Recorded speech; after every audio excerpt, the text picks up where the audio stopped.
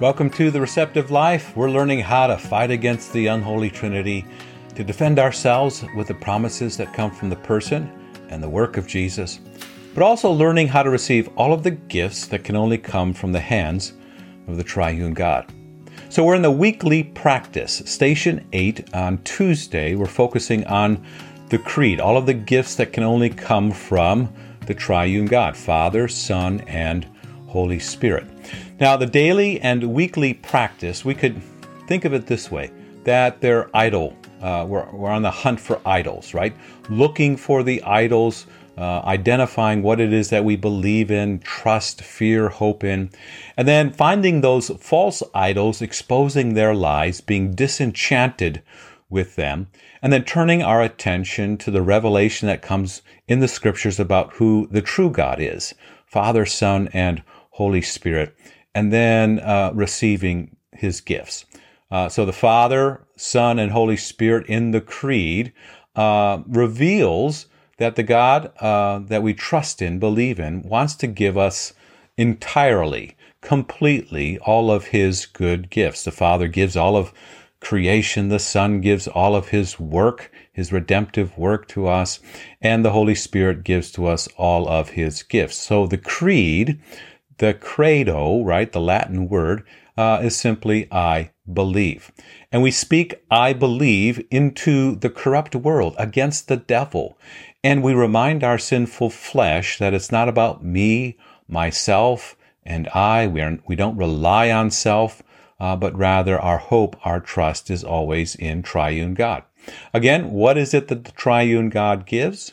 Well, the Father, first article, gives to us all of His creation.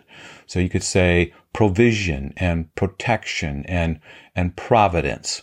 The Son gives to us all of His redemptive work. So we are reconciled by the work of another, not reconciled or made right by our own works, but rather by the works of Jesus. And the Holy Spirit gives to us all of His gifts. So in this second article of the Creed, we're on the hunt for idols. What could some of those be? Well, this article deals with reconciliation, being made right with God and with one another. So here's a couple.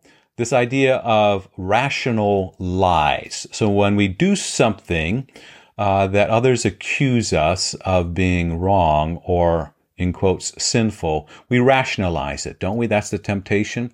We tell ourselves rational lies. Well, there's no fault that I've done. There's no need for any type of reconciliation. So that's one way of dealing with something that we have been accused of. Well, it's not really wrong. I don't need any forgiveness. I've done nothing wrong. So we tell ourselves lies. We rationalize our actions or behaviors. Another one might be the redemption of our own choosing or our own invention, not the revelation of Christ and His work, but rather something that we have come to a conclusion is the way to ease conscience, ease the terror of conscience that is upon us. Another way would be, trusting in works, our own, the Bible speaks of it, our own righteousness, and not trusting in the works of another, the works of Jesus, the one who became flesh, the God who took on human flesh, dwelt among us, lived a perfect life among us, took upon our sin, went to the cross, died for us, rose again. So not trusting in the works of another, the works of Jesus, but rather our own works. We've often referred to this as ladders, right? So a ladder of performance. What must I do to make my way up towards God, to reconcile myself to God? And it's usually associated with works. If I can do these things or stop doing things, then I will be righteous in God's sight. Now, Romans chapter 3, always back to this revelation of the Scripture. I mean, we can't come up with, by our own reason or strength, alternatives to what God Himself has said. It is the Word of God as we often refer to as the clear revelation or the source of understanding about who we are, our need, and who God is, and how he meets that need in Jesus. So Romans 3, Paul writes, he says, "Therefore no one will be declared righteous in God's sight by the works of the law.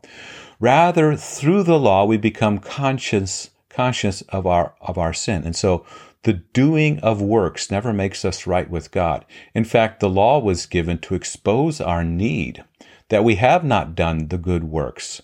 We have failed to do the good works that God demands of us. We have not loved God with our whole heart, have not loved the neighbor as ourselves. Now, verse 21, good news, it says, "But now apart from the law, the righteousness of God has been made known, to which the law and the prophets testify, and this righteousness is given through faith in Jesus Christ to all who believe." And so the righteousness is not our own doing. It comes from another. It's outside of us. It is the good works of another, the good works of Jesus, which are then given to us, placed upon us. And through faith, then, that's what we trust in. Paul writes later, Galatians chapter 2, he says, "I have been crucified with Christ, and it's no longer I who live, but Christ lives in me. And that life which I now live in the flesh, I live by faith in the Son of God who loved me, gave himself up for me." And then he says, "I don't reject the grace of God, for if righteousness could be gained through the law, then Christ died for nothing." So if we have this sense that it is Jesus plus something, in other words, the work of Jesus plus my works, Paul says, well, then Christ died for nothing. No, it's Christ only, the work of Jesus only, his death and his resurrection only that we trust in. So the latter then is about God himself descending, Jesus descending. And so it's not about performance, not our doing, but what Jesus Christ has done. And so we often refer to that then as receiving the works of another, the works of Jesus.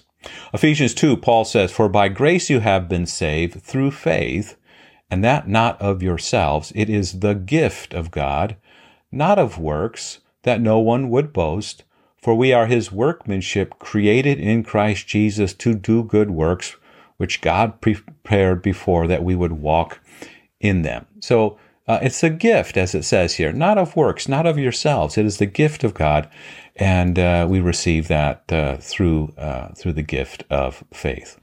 So the meaning to the second article, it's from the Small Catechism. Luther writes these clear words, and it really destroys all of the idols of self-righteousness or rationalizing our life and saying, well, we don't have any need for a Savior or a Lord, or the sense of, it's about my works.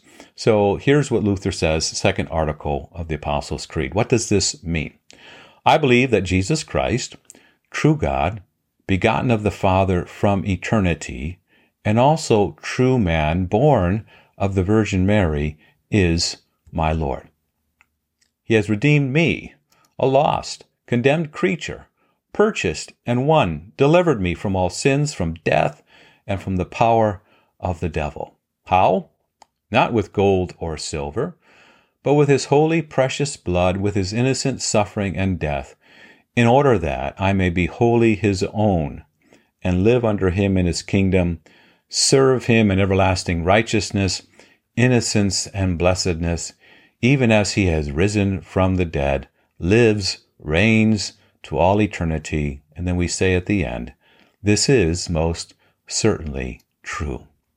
Now, a way to acknowledge that, all three articles of the Apostles' Creed, who God is, and to cast aside, to be disenchanted with, to renounce all of the other idols or false gods, is to sing a doxology.